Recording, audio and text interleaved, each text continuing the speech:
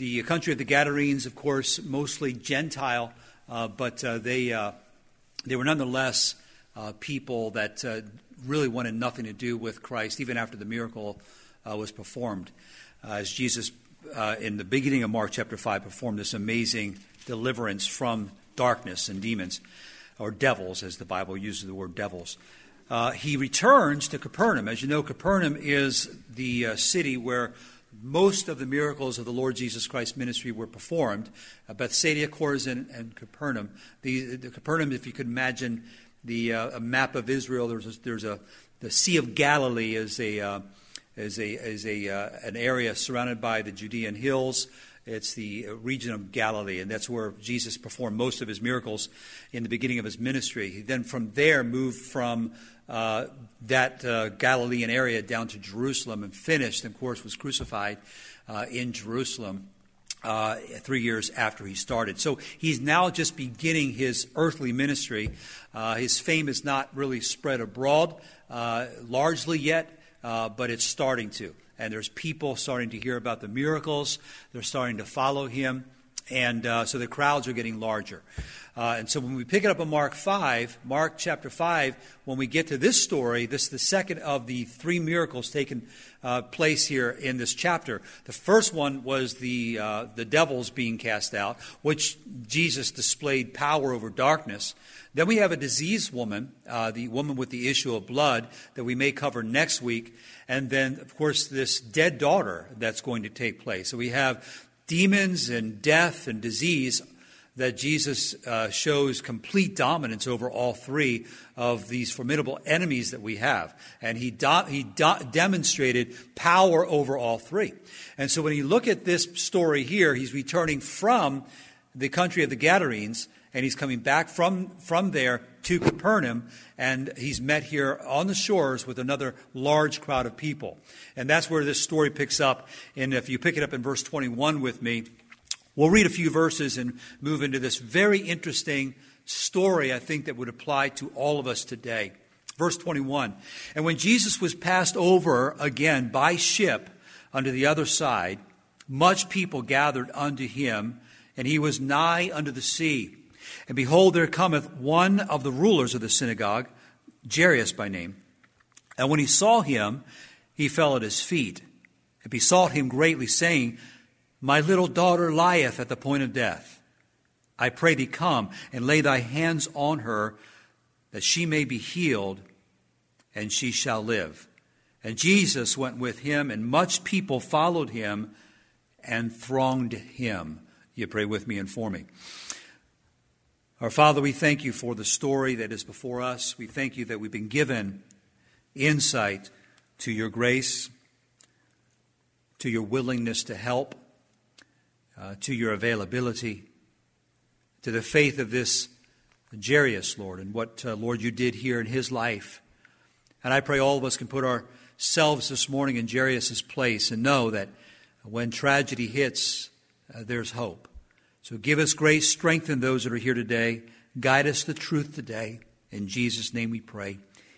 Amen. Switch mics there if you could.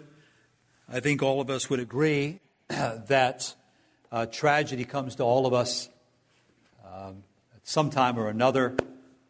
I said earlier that 24/7, all of us are subjected somehow to tragedy, the possibilities of a tragedy hitting us, unwelcomed, unnoticed, unannounced, and yet comes. Tragedy comes. It's a horrible reality that all of us have. I was just thinking a couple of days ago how just a few months before we could have had 2 little boys' funerals in this church because of a fire that took place, and out of a miracle and God's grace, their lives were spared. And tragedy strikes unnoticed. Everything could be going as normal, and out of nowhere you get a phone call. Out of nowhere you get this unexpected, horrible news that has entered into your life. And so that takes us to the story here. And I know about you, but we're all subjected to that. Whether it's illness, whether it's death, whether it is 1,000 things that could happen to us. And And we're all and have and will and could experience that. And it's unfortunate, but it is because of the brokenness and the sin curse that we're under. This is what we're subjected to all the time. Whether it's pain of a broken body or a broken relationship or even a broken heart, tragedy strikes. And I would say this, not all tragedy is physical. Some tragedy, as you know, connects right to our spiritual lives. There are some that have the tragedy of just a spirit broken to where they are just crumbled because of some decision or some tragedy has hit their lives. They've shed a lot of tears over that particular tragedy. The tragedy isn't going away. They're hurting because of that tragedy. They're thinking of that tragedy. As I'm preaching now, you're thinking of that tragedy that you're in right now or that you've experienced, that you wake up every day wondering if it's going to go away today, wondering if God would remove it from you today or this week, and it's not going away, and it hasn't gone away.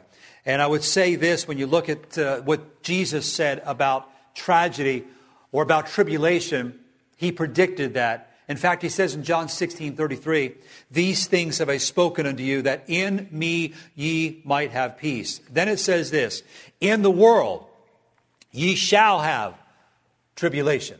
That's a prediction. That is an absolute. That's something that we all know is true. In the world ye shall have, not might, not could, ye shall have tribulation. In fact, Job says in Job 14:1 that man that is born of woman is of few days and full of trouble. And so we all know this, that our lives are, the Bible says, as a flower of the field. It's quick and it's gone. But in that time period, we're subjected to trouble. And it says also in the book of Job 5:7, "Yet man is born unto trouble." And so we were out at the grave side a couple of days ago, and just looking, anytime I go to a cemetery, and I just love to observe and watch and see different people's names, and some have different inscriptions on the tombstones, and looking at this particular person lived a lifetime, and some were shorter than others, but now they're not here. Now they're gone.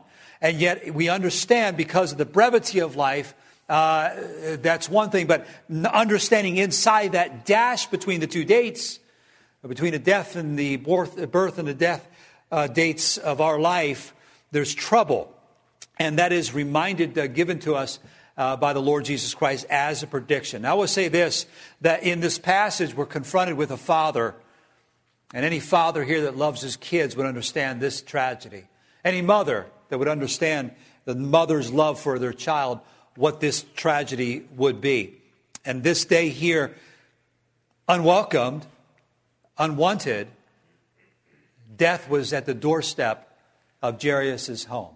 I don't know what it was that caused him to say, it's time to go to Jesus. I don't know if the fever increased in his daughter.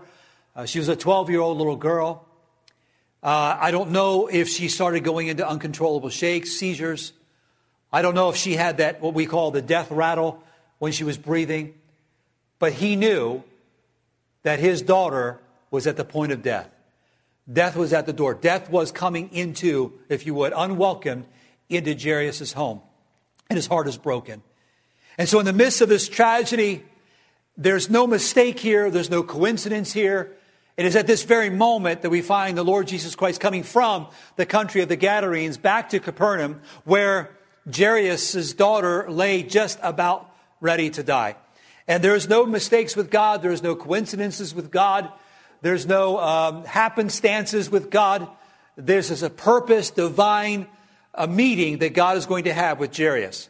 And that's what we find a very interesting story unfolding here. But a little bit about Jairus, and so to understand a little bit about who he is and what it was that took place when the entire crowd, most of them from Capernaum and the region around Capernaum, is there at the Sea of Galilee waiting for him to come off the boat from the Gadarenes to, again, ask and petition for help from whatever disease or whatever sickness that this crowd had. But look in verse 21. A little background here. When Jesus was passed over again by the ship onto the other side, I want you to note here, much people gathered unto him.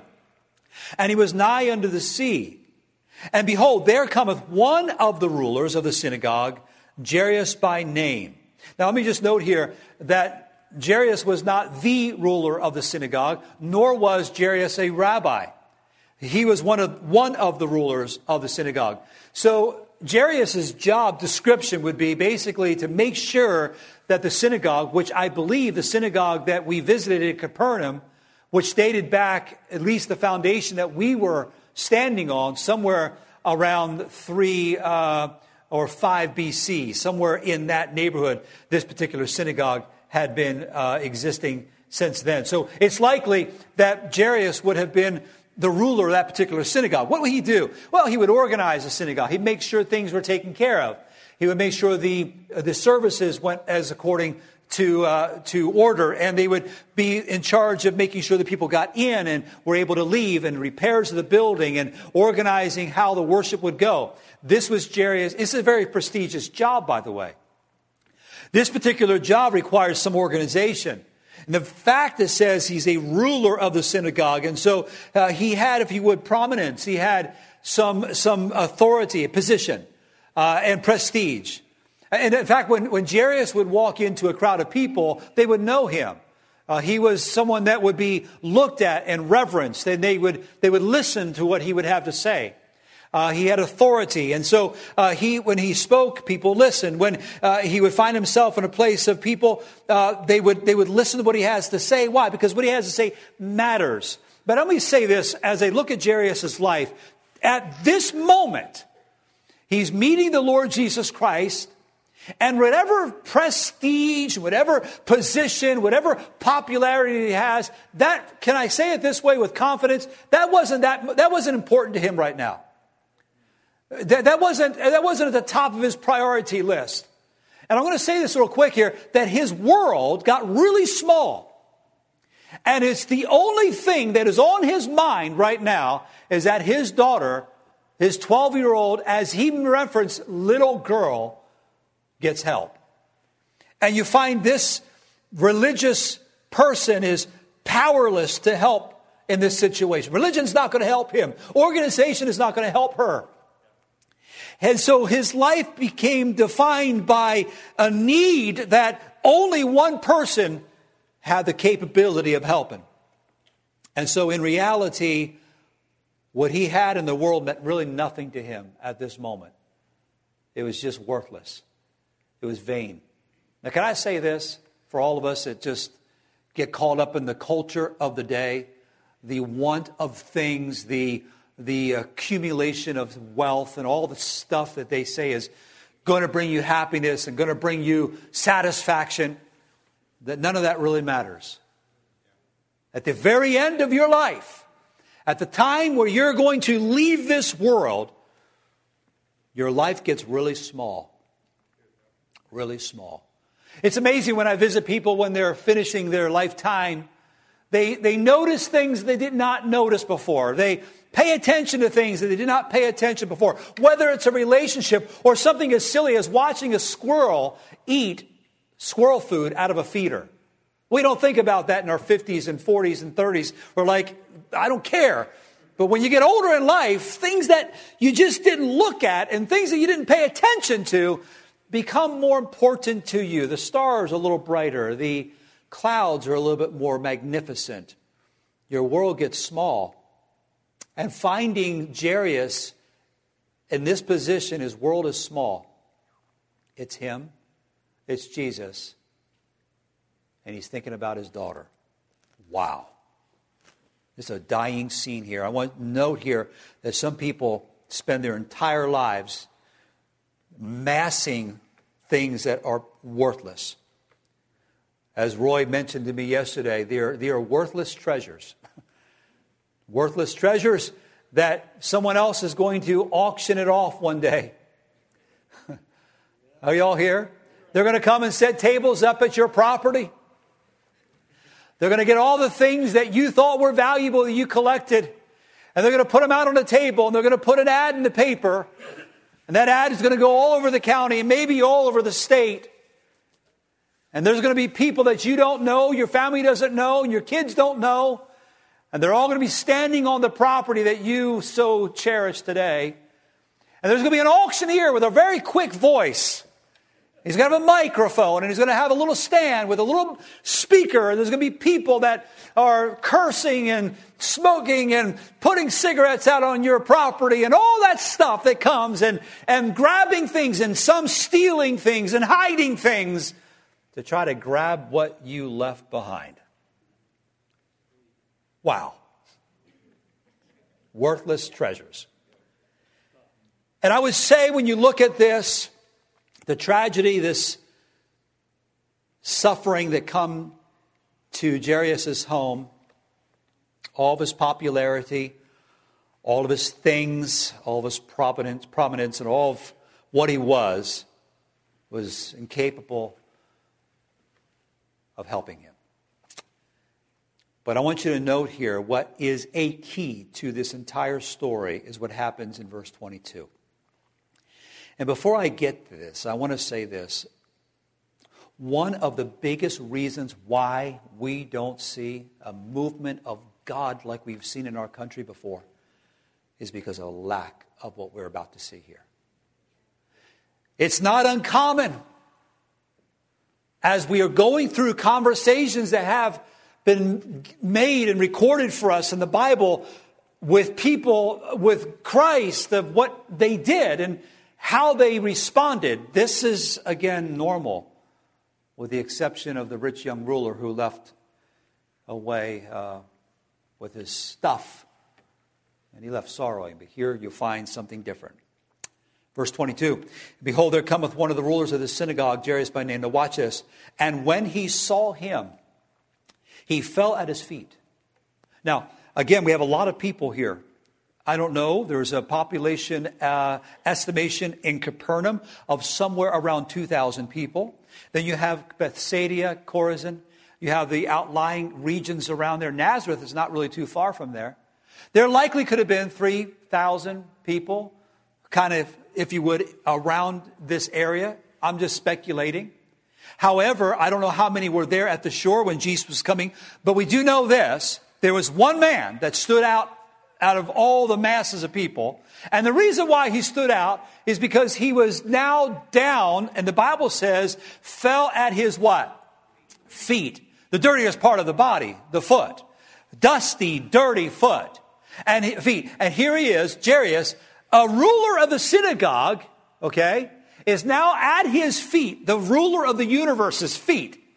And the Bible uses this, and by the way, names are not by accident. The word Jairus means very simply, he whom God enlightens. Very interesting word name there. Somehow, God opened this man's eyes to know who Jesus was. Somehow, he knew that Jesus was the only one that was going to help his daughter. Somehow, he heard some miracles that he performed, and he knew that if you just come and lay your hands on her, she'll be okay. So he was enlightened. He was, if you would, a spark of some divine light hit him that I know that this is my answer. No coincidence at all. And so we find this man of position and power coming before Jesus Christ, and he's reverently praying and passionately beseeching Christ on his face, at his feet. Now watch this. When it says he fell at his feet, it means this. It means to descend from a higher position to a lower position. Something we don't see today. It's kind of awkward, isn't it, to have a few seconds of silence this morning. Silence is golden. It's kind of awkward to be just you and God, even though you're in a congregation of about 250 people or so. Kind of awkward for us to have a time to ponder and think about what we're going to do. We're about ready to sing to the King of Kings and the Lord of Lords. We're about ready to bring our voices together for worship of our Lord, and we're going to lift up his name and to stop for a second and all the busyness and the hustle and the bustle of life to put all that aside and to humble ourselves before a holy God. He fell at his feet, a ruler of the synagogue at the feet of Jesus Christ. In other words, the big man humbled himself. The big man got low. And I dare say, ladies and gentlemen, the reason why we don't see God work in an incredible way is because we're not low enough. American exceptionalism and our American pride and all the other things that puff us up and make us feel like, man, we're somebody. No, we're not. We're sinners saved by the grace of God. Humility is the key to God's grace. You say, Pastor, I'm humble. And I would ask if you would to think about what you just said in your heart. I'm humble enough. I was listening to Brother Aaron Samples, pastor of Grace Baptist Church in Urbana. He actually spoke to our teenagers on Friday night. A tremendous message he brought on pride. And I'm going to borrow, if I could, by God's grace, the statement that he made about himself and apply it to me. When he said in his opening statement to the teenagers on Friday night, saying this, I am a prideful man, seeking humility by the grace of God. And I would say, ladies and gentlemen, if we could just be honest, all of us struggle with ourselves, our pride. And it's manifested in all kinds of different ways. But pride is the key to not getting anything from God. And humility is the key to receiving grace from God. Are you all here? So every time we find this, every time we find someone at the feet of Jesus, they're leaving having had given the answer that they wanted. Look, if you would, in 1 Peter chapter 5. 1 Peter 5 and verse number 5. Familiar, but maybe all too familiar. Amen. Sometimes we just read over these verses, and my wife knows as I'm working through a study on pride, I'm trying to get her to see her pride. No. I'm dealing with me. We laugh about that. I'm working through. I said, man, Lynn, this is helping me so much. I'm looking at all the verses where it looks up the phrase lifted up or lifted up himself, and the word proud and proud look and pride and haughty. Looking at all these, studying these words and chasing these different examples throughout the Bible where someone humbled themselves and someone was broken or someone was brought down. All of that is a remarkable study that I'm enjoying just for myself. I may or may not bring it to the church, but I know for me it is a blessing that God has given me to get victory and help in our own pride. In other words, this man here is coming to a place where he's finally realizing, I can't do this. Look in 1 Peter 5, verse 5. Likewise, ye younger, submit yourselves unto the elder. Now, kids, this does not mean that your younger sibling has to obey you when you quote this verse. Okay? We can use our verses sometimes that we love to use. Yea, all of you be subject one to another and be clothed with what? Humility. Aaron made a good point. We did not get dressed by accident this morning. I know some of you look like you did. I'm kidding. All right? Okay? But we didn't. We actually purposely dressed ourselves. We had to clothe ourselves, and we had to pick out outfits and put that on and work, if you would, through a series of decisions. For me, it's simple. Wham, wham, bam, I'm out. But boy, Lynn has to lay everything out. Girls have to lay everything out and make sure everything matches. We just say, this is good enough, man, I'm out. And sometimes it doesn't work. Sometimes we're stopped at the door. That's not working. That tie's not working. Are y'all here? Some of you guys know what I'm talking about. But we have to clothe ourselves. There has to be a time where you purposely grab something and put it on your body. The Bible says about pride, we are to be clothed with humility. Good point on Friday night. That it's something that is purposely put on. It is something that you purposely say, I am clothing myself in. It ain't going to happen, and I'm using the word ain't loosely here. It ain't going to happen by accident. You're accidentally not going to dress yourself. And you're accidentally not going to be humble. It's going to be something you have to clothe and put on yourself. And sometimes my wife, the kid, we all have, family, sometimes things that come up. And anytime at a breakfast table, someone wakes up on the wrong side of the bed. You know what that means? They're waking up not having fully clothed themselves. I mean, they may be dressed, but they're not fully clothed. And Lynn would say to them, oh, oh, someone's not fully clothed. You may want to go back and get some clothing called humility and then come back to the table. Why? Because it's something to be done purposely. Watch what it says in verse number 5. Wow, this is a powerful verse here, phrase here. For God what? Now that's a powerful word. Now if you're online and you do not have your Bible, the word is resisteth. God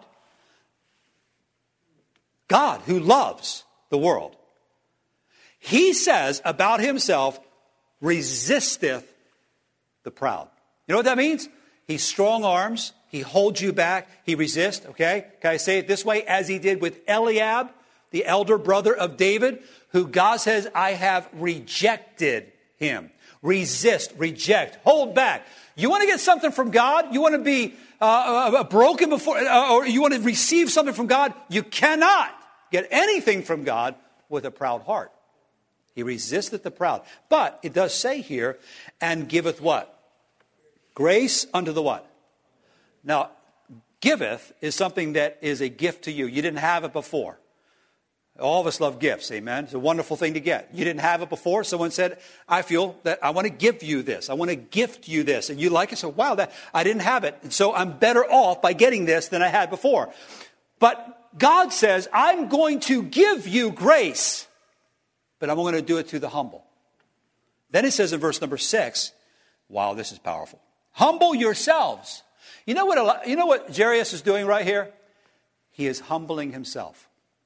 Humble yourselves, therefore, under the mighty hand of God, that he might exalt you in due time. I'm not going to ask you to turn there, but over there in James 4, verse number 6, but he giveth more grace, wherefore he saith, God resisteth the proud, but giveth grace unto the humble. And it says very clearly that we're to humble ourselves. Now, I said this a couple of weeks ago, that we have one of two choices.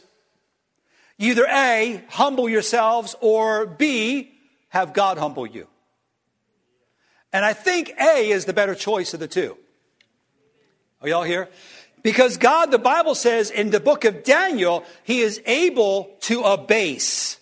What's that mean? He is able to take someone like Nebuchadnezzar, who thought he was everything in a cup of coffee, okay, that he built the entire kingdom, that he was, if you would, the greatest king ever to walk on God's green earth. And he lifted up his voice and looked at this whole kingdom that he thought he built. And the kingdom was taken from him. A voice from heaven came and says, your kingdom's gone. He went out in the field and rummaged around like an animal growing claws for 7 years. Till he knew that God ruled in the kingdom of men. Who did that? God. So you have a choice. You humble yourself, or you're humbled by God. I think one of the greatest truths in the Bible is this: the way up is down. And that truth is absolutely made clear. When we come to the place, when we see our inabilities, and we see his ability, then we are in the position to receive what God has for us. Until that time, resist, reject, hold back. Now, that's why we can't forgive someone else. Now, here's where the rubber is going to meet the road. Stay with me. This is why we can't forgive. Because we're full of pride. You know, humble people forgive one another. They do. So it's easy, isn't it, to preach on this as long as we don't get it to where, oh, this is, if you would, the litmus test of whether you're prideful or not. You lift yourself up with pride, it is manifested in your unforgiving spirit to others. That's why we hold grudges. Listen, in churches, Bible-believing churches like this, people that are watching online, holding grudges against someone else is a prideful act of a human depraved heart. Getting things cleaned up, having reconciliation, having a time where you're now connecting and coming back together is an act of God's grace by humility. That's why we can't take correction. We're good at giving correction, but we're not good at taking correction. Don't tell me what to do. I already know. It's like the wife that always corrects her husband. Everything he does wrong. Correct, correct, correct, correct. Or the husband's always correcting the wife. Correcting, correcting, correcting. Telling him all the things that he's done wrong. How about you, honey? How about you, sir? I was watching on Facebook. I get all kinds of stuff that's sent. And I'm not a Facebooker. I have no friends. And I'm okay with that. Because I don't want to defriend anyone. I heard that's a bad, bad thing to do. Sounds like playground stuff, but that's just, I laugh at that. Anyway, some guy was out there and he's wanting fresh squeezed orange juice and he puts it down there and boy, she brings a Tropicana carton, puts juice in his cup and he says, I want fresh squeezed orange juice. She takes the cup, pours it out, gets a dirty rag, wipes the juice up from the counter and then squeezes it in the cup and said, there. Well, that doesn't fit with the sermon, but it was hilarious. We're good. Listen, we are so good at correcting, but we don't like to receive correction ourselves. Listen, if God is speaking to your husband more than he's speaking to you through you, there's probably an issue. If God is speaking to you, wives, through your husband, meaning, did you get what he just said because you're guilty? Okay, you're probably the guilty one. That's pride. We're so good at seeing everyone else's faults and not recognizing our own. That's why we cut down others.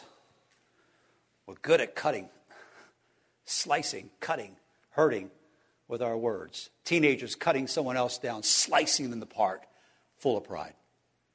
That's why we want preeminence. That's why we want to be in charge. That's why we want to be seen. That's why we want to be the one that everyone looks at. Pride. Full of pride. That's why we won't serve. That's why we won't pray. Why would you pray? You can do it yourself. Why would you need God when you can do it yourself? Humility brings us to the very throne of grace. Excuse me.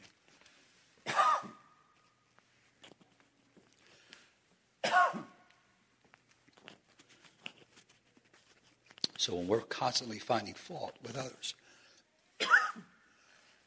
I got a frog in my throat, and it just crossed its legs. So here's Jairus. He's now humbled. Watch what he acknowledges here real quick, and I'm out of time. Watch what he acknowledges in verse number 23. He said, my daughter lieth at the point of death. I pray thee, come and lay thy hands on her, that she may be healed, and she shall live. Now, he knew that if Jesus would get to her, it would be okay. That's acknowledging. What are you saying? I can't do it, but I know you can. I can't do this. I can't fix it. I've tried. We put all the medication, all the things that the doctors say to put into her. This is not helping. She's now turning to the worst. She's going to die, and I can't help her. I need your help. I need you to come, and you need to come quickly. And listen, this is the place that we need to get to in life, whether it's salvation, if you're lost, whether it's a need in your life and you're saved, when you and your soul cries out to God that I am totally incapable of fixing this. This is a parent dealing with a kid or a grandparent with a grandchild. I can't do anything. If I say something, it could hurt them. If I don't say something, it could hurt them. What do I say? How do I say it? How do I approach this? When is it pushy? When is it not pushy? What do I do with this kid? What do I do with this situation? God, it is yours. I can't fix it. That is a good place to be. We have to reach that place. And we know that we can't do it. We know that he can. I'm not going to unpack that whole idea of submission to God, but I will say this. What happens next is probably the hardest part of this lesson. Because when I look at this, it's one thing to get an answer from God immediately. And I love it. When we pray, get an answer. Wow. Pray for salvation. Someone gets saved. Praise God. Pray for someone that was going to a surgery. Surgery successful. Wonderful. Or pray that God would bring something together and fix it. It's fixed. It's done. We check it off. Praise God. And it's wonderful, isn't it? I love it. How about when he doesn't answer? How about when he doesn't respond in our time? You realize the biggest problem typically we have is God's timing. That's the biggest, can we just say, the biggest problem we have with God, not that we have a problem with God, but if we had a problem with anything that he does, is that he doesn't do it in the timing that we thought he would do it in. That is primarily the biggest issue that we have. Why doesn't he fix it? Why doesn't he take this away? You're not alone. By the way, David said, how long, O Lord? How long? How long is this going to take place? So, this brings up a very painful thing that takes place here. In verse 24, and Jesus went with him, which is good. Can I just stop here and say this? It's good. Jesus is now alongside of Jairus, hand in hand, heading back to Jairus' house. I can imagine how Jairus is feeling right now. Wow, this is good. I knew it was close. I knew it was getting close. She's about to die, but I got the one that can heal. He is right here. This is good. Crowds all around him, but he's going to my house. Woo! That's good. Jesus went with him. Can I just say this? That Jesus wants to go with you. Jesus is available to help us. And Jesus went with him. What a comforting word. I don't know what they said on the way. Oh, I just heard so many things about you. This is so wonderful. I'm so glad you're going back to my house. And you can imagine, I don't know, the conversation is not given to us in this passage, but we just know that Jesus went with him. And I just want to push back against the idea that Jesus doesn't care. Because Satan and even others are good at convincing us that he doesn't really care. But the Bible promise says, casting all your care upon him, for he careth for you. Come unto me, all ye that labor and heavy laden. How about you, Mom? You're heavy laden. You're hurting. How about you, Dad? How about you, teenage? You got a lot on your plate. You're burdened down. Come unto me, all ye that labor. Who is that? All of us. And I'll give you rest. So, he's going with him. Success.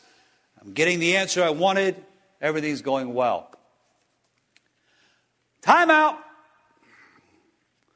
We got someone else that needs some help. And here comes a woman that had an issue of blood for the same amount of time that this other girl's alive.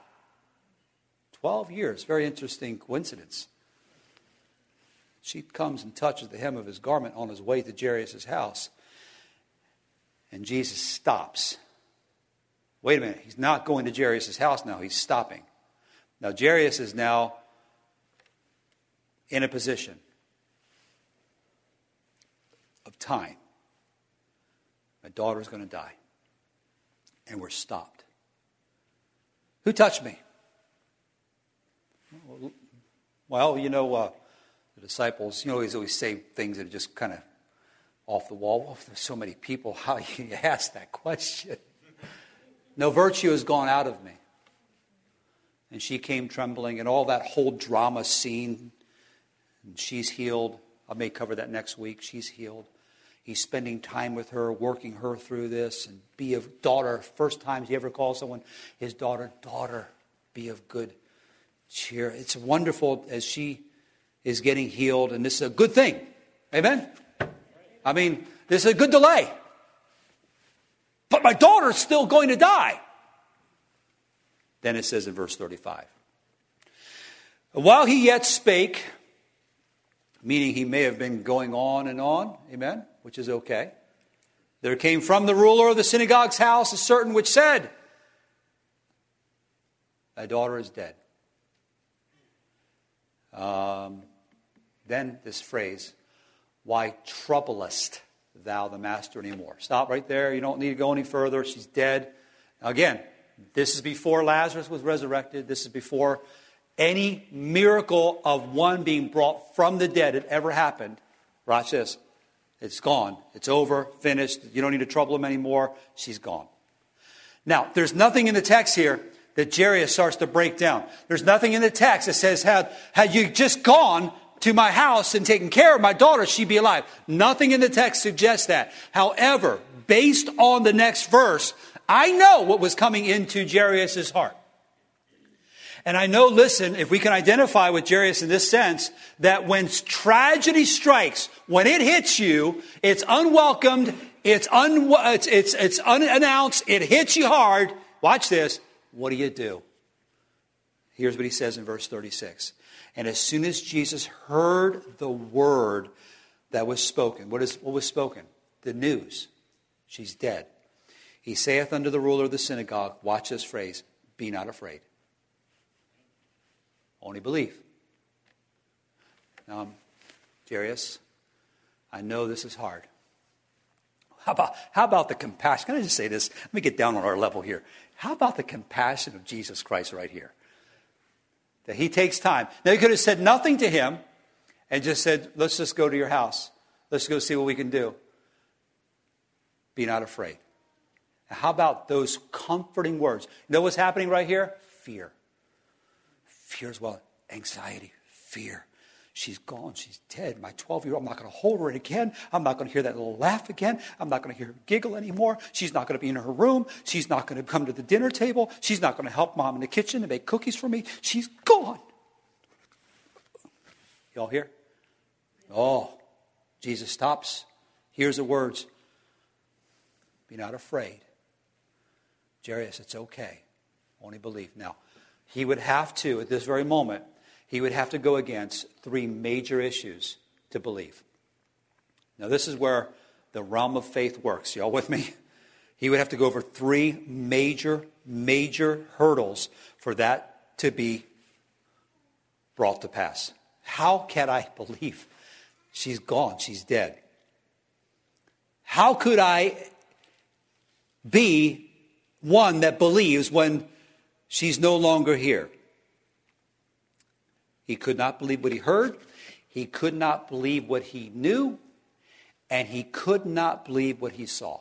Those three issues. And I could unpack all that in these verses. He saw it, he heard it, and of course he knew it. She's gone. And yet, don't be afraid, only believe. Okay, that's hopeless. Hopeless situation. She was living, she was walking, she was eating, and now she's gone.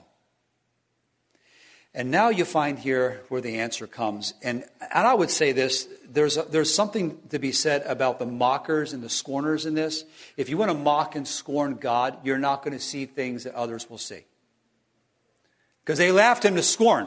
When he begins to give them, she's sleeping, she's not dead. Watch what it says in verse 37. And he suffered no man to follow him, save, watch verse 36. As soon as Jesus heard that, verse 37, he suffered no man to follow him, save Peter, James, and John, the brother of James. And he cometh into the house of the ruler of the synagogue, and seeth the tumult, and them that wept and wailed greatly. Now, we have a bunch of people out there. This is a lot of tears. This is a lot of sorrow. Listen, I've been to these situations. These are horrible situations. There is a lot of grief. There's a lot of hurting people. And when he was come in, he saith unto them, why make ye this ado, and weep? The damsel is not dead, but sleepeth. Now, that moment right there, you'll find, and they verse 40, and they laughed him to scorn. You ought to be careful of this. When someone says, I believe God's going to do something miraculous, we ought not to laugh about that. Are y'all here? We ought not to scorn when someone's claiming a promise from God that God is going to work in an impossible situation. And here's what we typically say. They don't know how bad that person is. They don't know how far gone that person is. They don't know what they're asking. God can't do that. And we limit the Holy One of Israel. We ought to be careful. Not to laugh, not to scorn. Because you're not going to see what others get to see when you believe. Because when he says here in verse number 40, but when he had put them all out, he taketh the father and mother. You know what that tells me? That mom and dad weren't laughing. Now the mom's there. I just want to tell you, honey, I know that our daughter's dead. I understand that, but I believe. I don't really know what I believe. He just told me not to be afraid. And this is him. This is the Christ. And Jesus said, why don't you two come in here with me? I can't even, this is awesome, man. This is parental privilege. Okay? More than that, because this is parents that weren't laughing and scorning at this outlandish statement that he made, that she's alive. Watch what it says. And them that were with him, entering in, watch this, them that were with him is a reference to Peter, James, and John, just so you know. So Peter, James, and John, then the mom and the dad are in the room alone. Entereth in where the damsel was lying, verse 40. And he took the damsel by the hand and said unto her, Talitha cumi, which is being interpreted, damsel, I say unto thee, arise. Now, mom and dad are there. Mom and dad's probably holding the other hand. They're petting her head, weeping. And she straightway, the damsel arose and walked. For she was of the age of 12. And they were astonished. I like this phrase, with great astonishment. What an answer. Can I say this? It's a powerful, powerful reminder of the power that God has over some of the most natural problems that we face. Death, disease, and we find here in the same chapter, even darkness and demons. Astonished with great astonishment. Powerful. There was a Methodist preacher by the name of Luther Bridges. He was born in 1884. He married Sarah Vatich. They had 3 lovely sons who were born in their union. And Pastor Bridges accepted an invitation to minister at a conference in Kentucky in that year, 1910. So he left his family in the care of his father-in-law while he went. It was a 2-week meeting, and people were getting saved. The last service closed with incredible joy. People were flooding the altar, excitement. The advent of the telephone was just beginning, and he was excited to wait on a phone call from his wife, or what he thought was his wife, about the blessings, and he wanted to hear her voice. And on that long distant line, he listened to silence as the news of a fire that had burned down the house of his father-in-law. His wife and all 3 of the sons died in that blaze. That distraught father learned to lean heavily on Jesus Christ. He penned the words of the song that we sing in our songbook during that very tearful, horrible moment of his life. There's within my heart a melody. Jesus whispers sweet and low, fear not, I am with thee, peace be still, in all life's ebbs and flow. All my life was wrecked by sin and strife. Discord filled my heart with pain. Jesus swept across the broken strings and stirred my slumbering chords again. Now I'm feasting on the riches of his grace. I'm resting neath his sheltering wing. Always look on his smiling face. That is why I shout and sing. 4th verse. Though sometimes he leads through waters deep, trials fall across the way. Though sometimes the path seems rough and steep, his footprints all the way. Soon he's coming back to welcome me. Far beyond the starry sky, I shall wing my flight to worlds unknown. I shall reign with him on high. Jesus, Jesus, Jesus, sweetest name I know fills my every longing, keeps me singing as I go. Jairus, he had the right posture, low. Jairus went home to a daughter that was dead, and he left with a daughter alive. I don't know what your situation is, but I will say this, until you recognize that you can't fix it, you're not going to get it fixed. There's got to be a place, a time where you say, my world is small, it's me and Jesus, and that's really all I need.